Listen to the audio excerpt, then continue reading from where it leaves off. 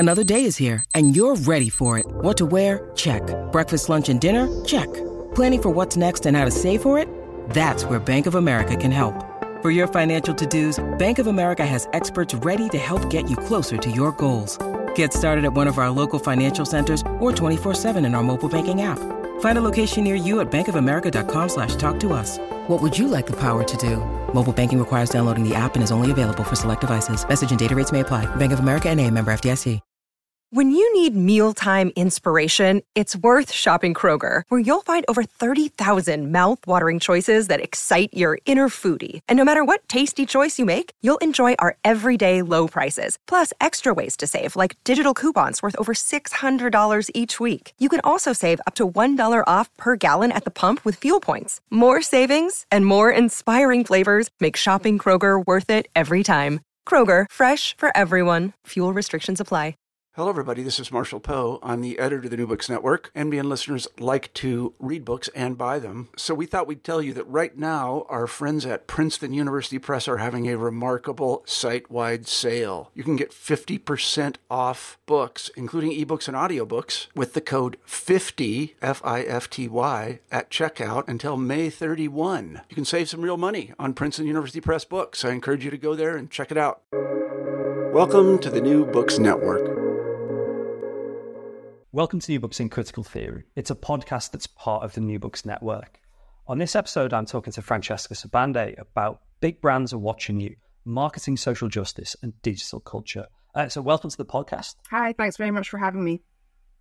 I should say actually welcome back. So this is a new book that picks up, I think, on some of the themes of your previous work, but I guess really, sort of extends and actually breaks a bit of new ground. And the place to start, I think, is probably with a time and with a place as well. So the book begins with what are, I suppose, kind of personal reflections on a particular moment and being in the United States at a particular moment. And I'm intrigued to know, I guess, kind of what inspired the book to study brands and social justice, particularly at the moment of Roe versus Wade being overturned in America. Yeah, thanks very much for that. I feel as though it was a combination of various factors.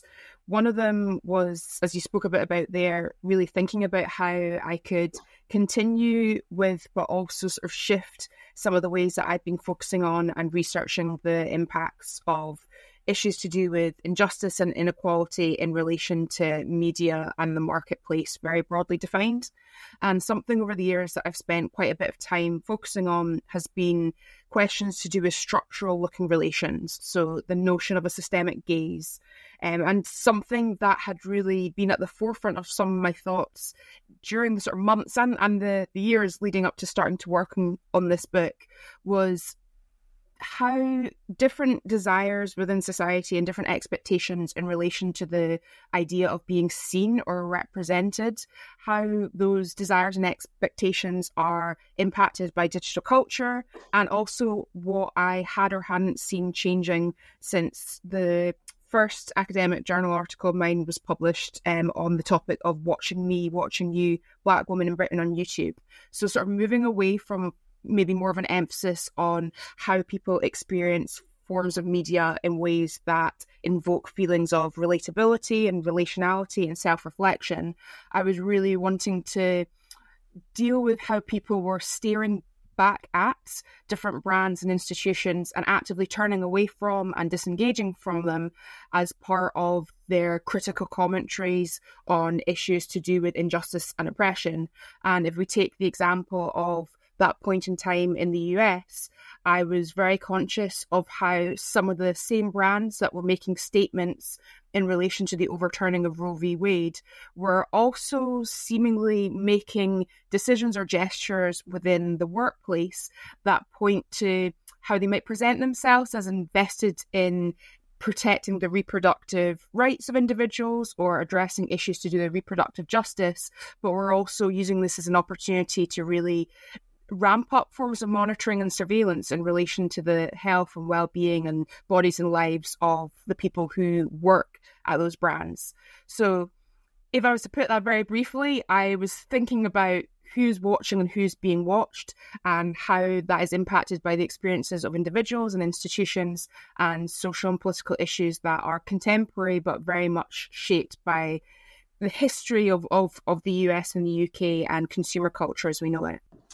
How did you go about doing the analysis for the book? What were the kind of methods you were interested in using to, I guess, both unpack this almost kind of popular resistance to brands, but also to understand a bit about what was going on with people working for or working within the context of digital brands as well? Yeah, so I feel as though in these situations, sometimes the response to that sort of question conveys a really strong sense of structure and a systematic approach and this sense of organization.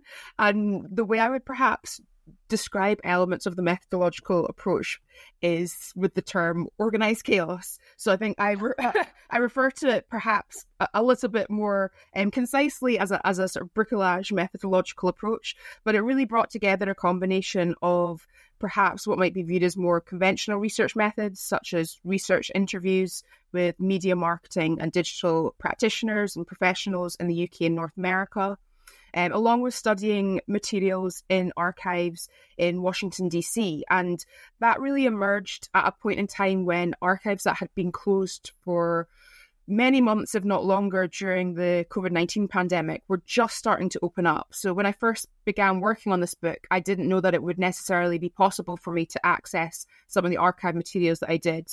Along with that, I was thinking a lot about media and pop culture portrayals that were part of my everyday media experiences and how I could sort of analyse them and reflect on them in a way that drew some connections between what I was encountering in the archives and what people were speaking about when reflecting on the dynamic between social justice and marketing media. And alongside that, I did a research survey of people in the UK and the US about their perceptions of these sorts of issues, including in relation to the contentious concept of woke washing. So it really was a mixture of different research methods, and it also brought in some of my reflections from exhibitions, brand stores, and spending time at the music festival when we were young in Las Vegas, where I was there both in my capacity as a fan and also with my questions that were very much at the root of the research.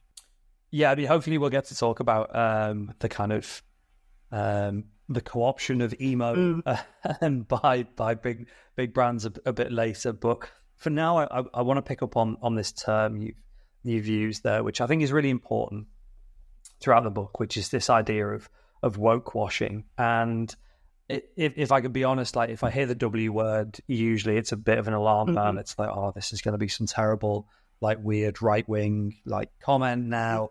But the way you try and engage with it is much more in the context of a longer history, I think, of how the term has been used, particularly in the US context, and then to get to grips with how it might have been co-opted later by reactionary projects. So what is woke washing, and I guess kind of why is it important in the book? Yeah, it's tricky because I think as you were getting at with what you were saying there, I feel as though, typically at this point in time, early-ish 2024, when the term woke or wokeness or woke washing or other derivatives are invoked, it's often in this sort of pejorative sense, and it can often very much sort of signify that the commentary that's to follow and the article that might be attached to a headline with this term is going to be very much from a point of view that is reinforcing forms of inequality and oppression. So I think when I'm reflecting on the notion of woke washing, what I'm doing is thinking critically about different examples of brands and various media marketing organizations trying to allude to issues related to inequality and injustice and social justice, but doing so in very surface level and arguably superficial ways. So there's often, let's say, a disconnect between this emphasis on who or what is represented in the content of a single advertising campaign and the reality of how that brand, the way they operate, the products and services that they produce or provide, very much, is part of the forms of inequality and oppression that they're claiming to stand against and to try and address. I think whilst it's a term that I spent quite a bit of time looking at around about 2017, 2018, and it's still a term that I reflect on, including in the context of this book, increasingly I am reflecting on it in a way that sort of pushes against the idea that this term in itself tells us more about these issues than it does tell us about how language and buzzwords and phrases become sort of sloganized and take on this trending quality that can actually result in the original intended meaning of an idea or concept shifting quite drastically. And what I mean by that is when I first started to look at this term, it really was to sort of analyze and critique the actions or inactions of brands. But in the years since then, I feel as though this term has sort of morphed into the industry of so-called woke marketing. So these ideas about how brands can get it right, so to speak, and the sort of right and wrong way to allegedly engage in forms of woke marketing. And I think where the discourse is at now, again, tells us a lot more about sort of the social and political factors that shape how terms and concepts are decontextualized and recontextualized, as opposed to really telling us a lot about the sorts of issues of inequality and oppression that the notion of wokeness, as rooted in Black American culture and history and consciousness raising, really deals with such care and nuance.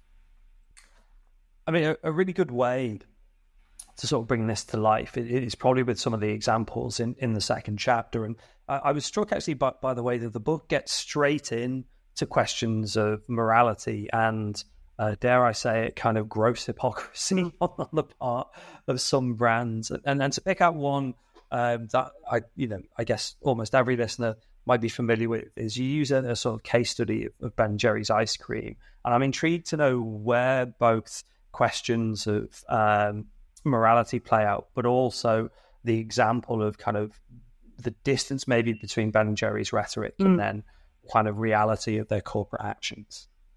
Yeah, I think sort of reflecting on some of the other examples that I look at alongside that, I know I speak a bit about an exhibition that was at the Museum of Brands a number of years ago now, and we were seeing sort of examples that connect to Ben & Jerry's and how they're positioned in the marketplace, sitting alongside examples that connect to brands such as Brewdog. And I feel as though beyond the fact that these different brands and how they do or don't comment on their social and political issues, and beyond the fact that these examples can tell us a lot about which issues are being viewed as, let's say, issues of the moment, and which issues are treated as though they are part of what I refer to as single-use social justice.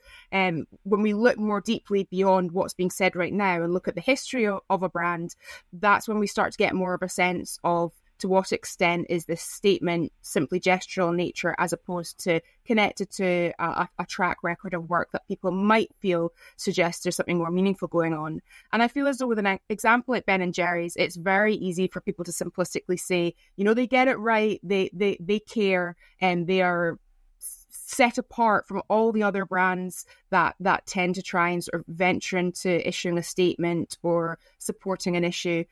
But at the end of the day, even the concept of caring capitalism, which has been part of how Ben & Jerry's is portrayed, is a concept that is not beyond critique and critical examination.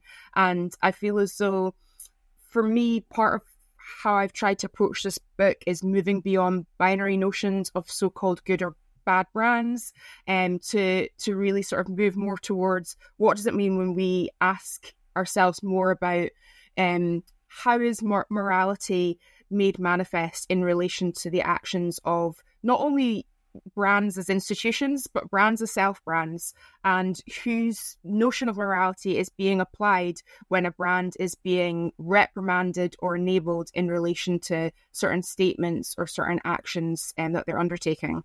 This isn't just a corporate thing, is it? So later on in the second chapter, you actually talk about nations as, branding themselves and having brands. And this runs quite kind of sweetly, I thought, from the story of basically people making puddings in the UK, a kind of almost like twee version of nationalism through to the more, I guess, explicit forms of national celebration, like the 4th of July. And I'm intrigued to know, I guess, kind of how you move, I suppose, from where the traditional study of brands would find itself, which is in that kind of corporate setting, to thinking about nations, and then this question of morality in the context of nation brands. Yeah, I feel as though that sort of movement is maybe partly informed by the fact that I suppose I'm someone who's very much interested in questions to do with the idea of nation and national politics, and in particular, when we're dealing with the UK, I tend to think about this in relation to devolved nations, so the dynamics between Scotland, Wales, England, in particular. But I say when it comes to brands, for me, especially because I was writing this during the COVID-19 pandemic, and that was a point in time when ideas about being a so-called sort of good or dutiful citizen felt very much at the forefront of a lot of media and public discourse and rhetoric. Inevitably, I was asking myself a lot of questions that came back to how are ideas to do with nation, nationalism, perceived national duty, how are they constructed and communicated in the form of advertising, marketing, and media? And, whether it was looking at the material in the archives that focused on the work of David Ogilvy and thinking about how the UK was marketed to the US in the 50s and 60s and vice versa, or coming across the content that is posted by influencers in response to the overturning of Roe v. Wade, and seeing how sort of ideas to do with feminism were being struggled over, both with a focus on that and a focus on the framing of the 4th of July. I guess that movement came from the way that nation and the identities of nation felt so central to a lot of the ways that COVID-19 has essentially been discussed and depicted. And yeah, I think it's very easy to fall into the trap of saying we're now in a post-COVID world, but COVID-19 and its impacts are very much still present. And I feel that one of the many places we see that is in the media marketing landscape today.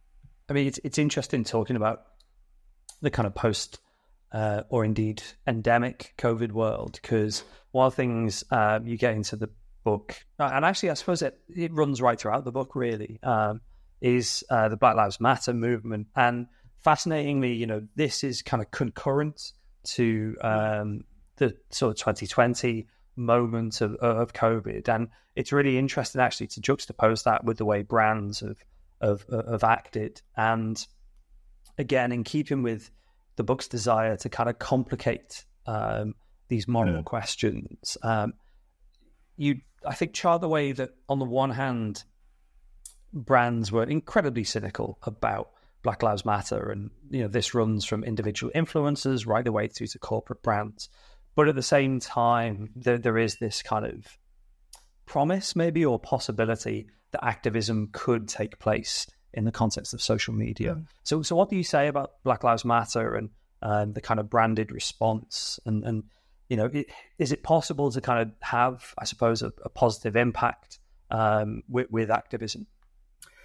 Yeah, so some of the stuff that I ended up focusing on when addressing that included the different ways that we can't get away from the fact that social media, and whether it is sort of specific expressions of it, such as what's known as influencer culture or the creator economy, we can't get away from the fact that some of this is implicated in what might be known as activism or organizing or different forms of perceived resistance.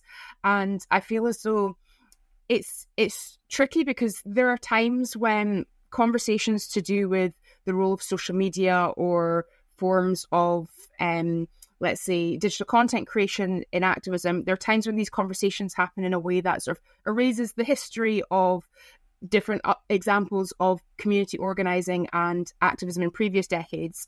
And what I mean by that is when I'm focusing on, let's say, influencer culture and social media today, I'm often thinking about the much longer history of celebrity culture and the cult of personality. And the reality is, within different social movements, there have been so many examples of what we could refer to as being the celebrification of an individual activist or certain expressions of organising. And with that in mind, rather than approach this work in a way that simply involves stating there is no place for, social media or even elements of influencer culture in social movements, instead, I've tried to think through, well, what is the difference between, for example, influencer culture and activism colliding in potentially mutually beneficial ways at times, depending on what issue we're dealing with, of course, and the extent to which influencer culture in itself upholds values that may be at odds with that issue.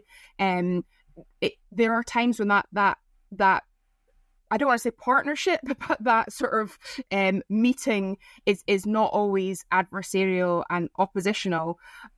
But we do still need to think really critically about what happens when a movement or an action is very quickly viewed as a brand. And I think the logics of branding, although they are definitely at the roots of a lot of influencer culture, that doesn't mean that absolutely every single thing that is said and done with the use of social media constitutes commodification, marketization, and branding. So yeah, it's in some ways that's a response that's sort of messy in nature because we're dealing with messy issues, but it's my way of saying we can't always think about activism as being in one corner and digital culture as being in another, but we need to be real about the commerce-oriented nature of many of the platforms that are at the centre of what we view as digital culture today.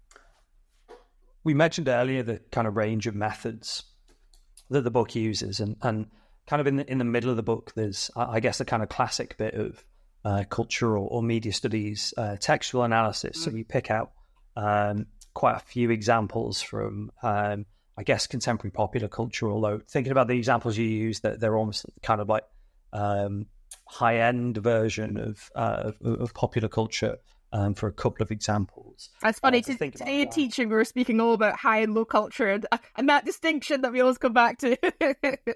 Well, it's interesting because I keep promising you we're definitely going to talk about emo, which but before that, so you use Succession and Industry, and I guess they're kind of emblematic of what we call it. What's the euphemism? Like quality television. Prestige drama, all that. Yeah, exactly that prestige drama, and how I suppose kind of on the one hand, brands are all over those shows, including and this kind of comes up, the idea of Succession being a brand in the show industry as well. But at the same time, there are these, I suppose, moments of social justice, although they're kind of bleak and, quite constrained. And I'm intrigued to know where both the two shows fit in, but where this kind of moment of kind of textual analysis comes into the book as well.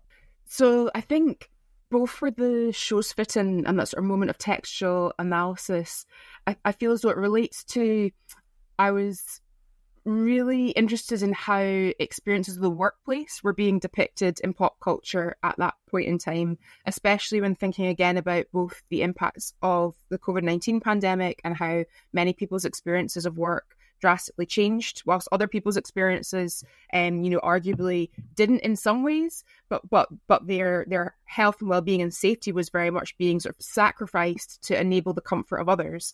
And I feel as though that meant both looking at the sorts of shows that I was already watching, but also thinking about this potential body of pop culture portrayals of different work environments. Then I feel as though, as we spoke a bit about earlier on, whether or not it is the use of terms such as, the double pandemic is something that is an expression that's been used, or different statements that point to the fact that when we're speaking about issues to do with anti-blackness, and we're speaking about COVID-19, and we're speaking about reproductive justice as well, we're dealing with issues that are interconnected. So we can think about the intersecting nature of oppression in relation to all of this. So with the different shows I ended up focusing on in the book, in particular, I was interested in how the experiences of people of colour in some cases, and certainly women of colour specifically, were portrayed sometimes in ways that were connecting to contemporary ideas that relate to the notion of intersectionality, but were often really sort of detached from how that has been conceptualized by scholars such as Black feminist and legal theorist Kimberly Crenshaw. With Succession, that was one that really felt as though these ideas to do with nation and nationhood, they came through strongly for me, and they were in part shaped by my own experiences of living in Scotland, including Dundee for around about 5 years, and my fascination with some of the parallels I felt were coming through from what I was reading in the archives to do with some of David Ogilvy's work and how that was sort of narrativized and how we see the character of Logan Roy portrayed in that show. So yeah, a combination of my own personal interests and a lot of questions about work, injustice, and times of crisis on screen. Combination of your own personal interests sets up the discussion of emo perfectly. The first thing on that is any kind of festival in Vegas sounds really like unpleasantly hot. So I'm sort of interested in that. But the book, I think, is most interesting because basically the discussion of a music festival is really, I guess, a kind of critique of big tech as much as it is about the kind of festivalization of everyday life and your almost kind of ethnographic experiences. And I'm intrigued by two things. One is, I guess, how you sort of saw those two things come together in terms of thinking about tech companies and then this particular genre. And then the other thing is your experience of being a fan and being, I suppose, kind of at the sharp end of the intersection of branding and morality. So the big tech stuff, yeah, I know many people have made these sorts of comments before about the increasing role of big tech in music festivals and the perceived, commodification of genres and scenes once deemed alternative or subcultural in nature. But again, I think partly because of the context we're dealing with, where return to some live events was relatively new at that point. And this festival in itself feels as though it is pretty different to some of what we've seen in relation to comparable festivals with an emphasis on emo and sort of adjacent genres such as pop punk. It felt as though I hadn't encountered a festival that had been marketed and branded in the way that When We Were Young was, including how its sort of rollout or emergence, certainly the iterations of it from sort of the 2021 period onwards, was so clearly tied to social media as the starting point for really getting the word out there. And something that I was interested in was the romanticization of 2000s and 2010s digital culture and experiences of the internet, including in the way that we were seeing the festival marketed in advance of it taking place, but then also at the festival itself, how we were seeing new forms of digital technology and very recent trends being promoted and pushed through a focus on really sort of embracing the golden years, or embracing a rose-tinted sense of nostalgia that harked back to an internet of times gone by, whilst encouraging you, let's say, to perhaps make use of digital apps and social media platforms that definitely weren't around at that point in time.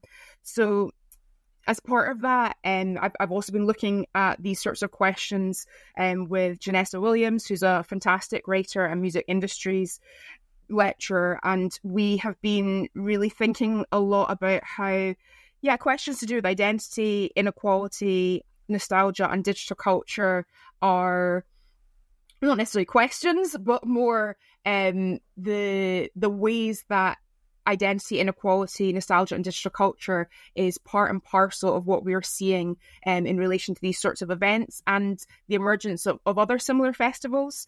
And I feel as though something that is a part of all of this is often a whitewashing of the reality of how these scenes and genres have been experienced by people from different demographics in the previous decades that the festivals make a nod to now, as well as in the present day. So there can be these interesting, sometimes arguably revisionist accounts of who and what constitutes these genres and scenes, whilst trying to allude to sort of a newness, a renaissance, a resurgence of something in a way that is still overlooking the changes today that have occurred. I mean, that question, I guess, you mentioned lots of people have pointed these things out. I think one of the things the book is kind of most powerful at is both bringing together various of these research literatures you're drawing on, but really kind of bringing them right up to date. And the way the book kind of closes actually is a really great example of that. So one of the things you sort of speculate on is digital futures, really, and particularly the impact of AI. And I'm intrigued really to know what sort of longer term lessons the book has, particularly in the context of what seems to be a kind of very changing context for digital branding and marketing, whilst at the same time these old kind of issues of power inequality are still with us. Small question to wrap things up. One thing that comes to mind, although I'd say, the book certainly doesn't predominantly focus on AI, but there are definitely, particularly when I'm dealing with the rise of computer-generated CGI or virtual influencers and also AI influencers, I sort of delve into some of this, but I suppose I'm thinking through how I speak a bit about both the personification of virtual influencers and maybe a move away from how they are voiced and constructed as these sort of individuals themselves, and more of a move towards them serving perhaps more so of a decorative function. But I say all of that because on the topic of AI, I do feel as though we're going to see more and more examples of individuals and institutions trying to attribute certain immoral or amoral actions to AI in a way that can really reinforce pervasive media and public narratives that mistakenly, frame AI as existing in ways that are detached from the input and ideas and decisions and actions of people. So essentially, I feel as though we're going to see more examples of people trying to blame AI to distance people from a sense of responsibility and accountability. And maybe on the topic of a festival such as When We Were Young, or really the ways we're seeing ideas to do with emo play out in pop culture right now, I think we're just at the beginning of a shift with regards to some of that. And I know I spoke a little bit about the whitewashing of certain narratives earlier on, and I was really focusing mainly on big tech there and sort of, romantic notions of the internet and who it was or wasn't safe or fun or freeing for in the past. But more than that, we are seeing a lot of brilliant work and discussion that focuses on the experiences of Black folks in, subculture and genres deemed alternative. And I feel as though we're going to see, more vital work that really addresses the often underexplored intersecting race, class, and gendered dimensions of these different spaces.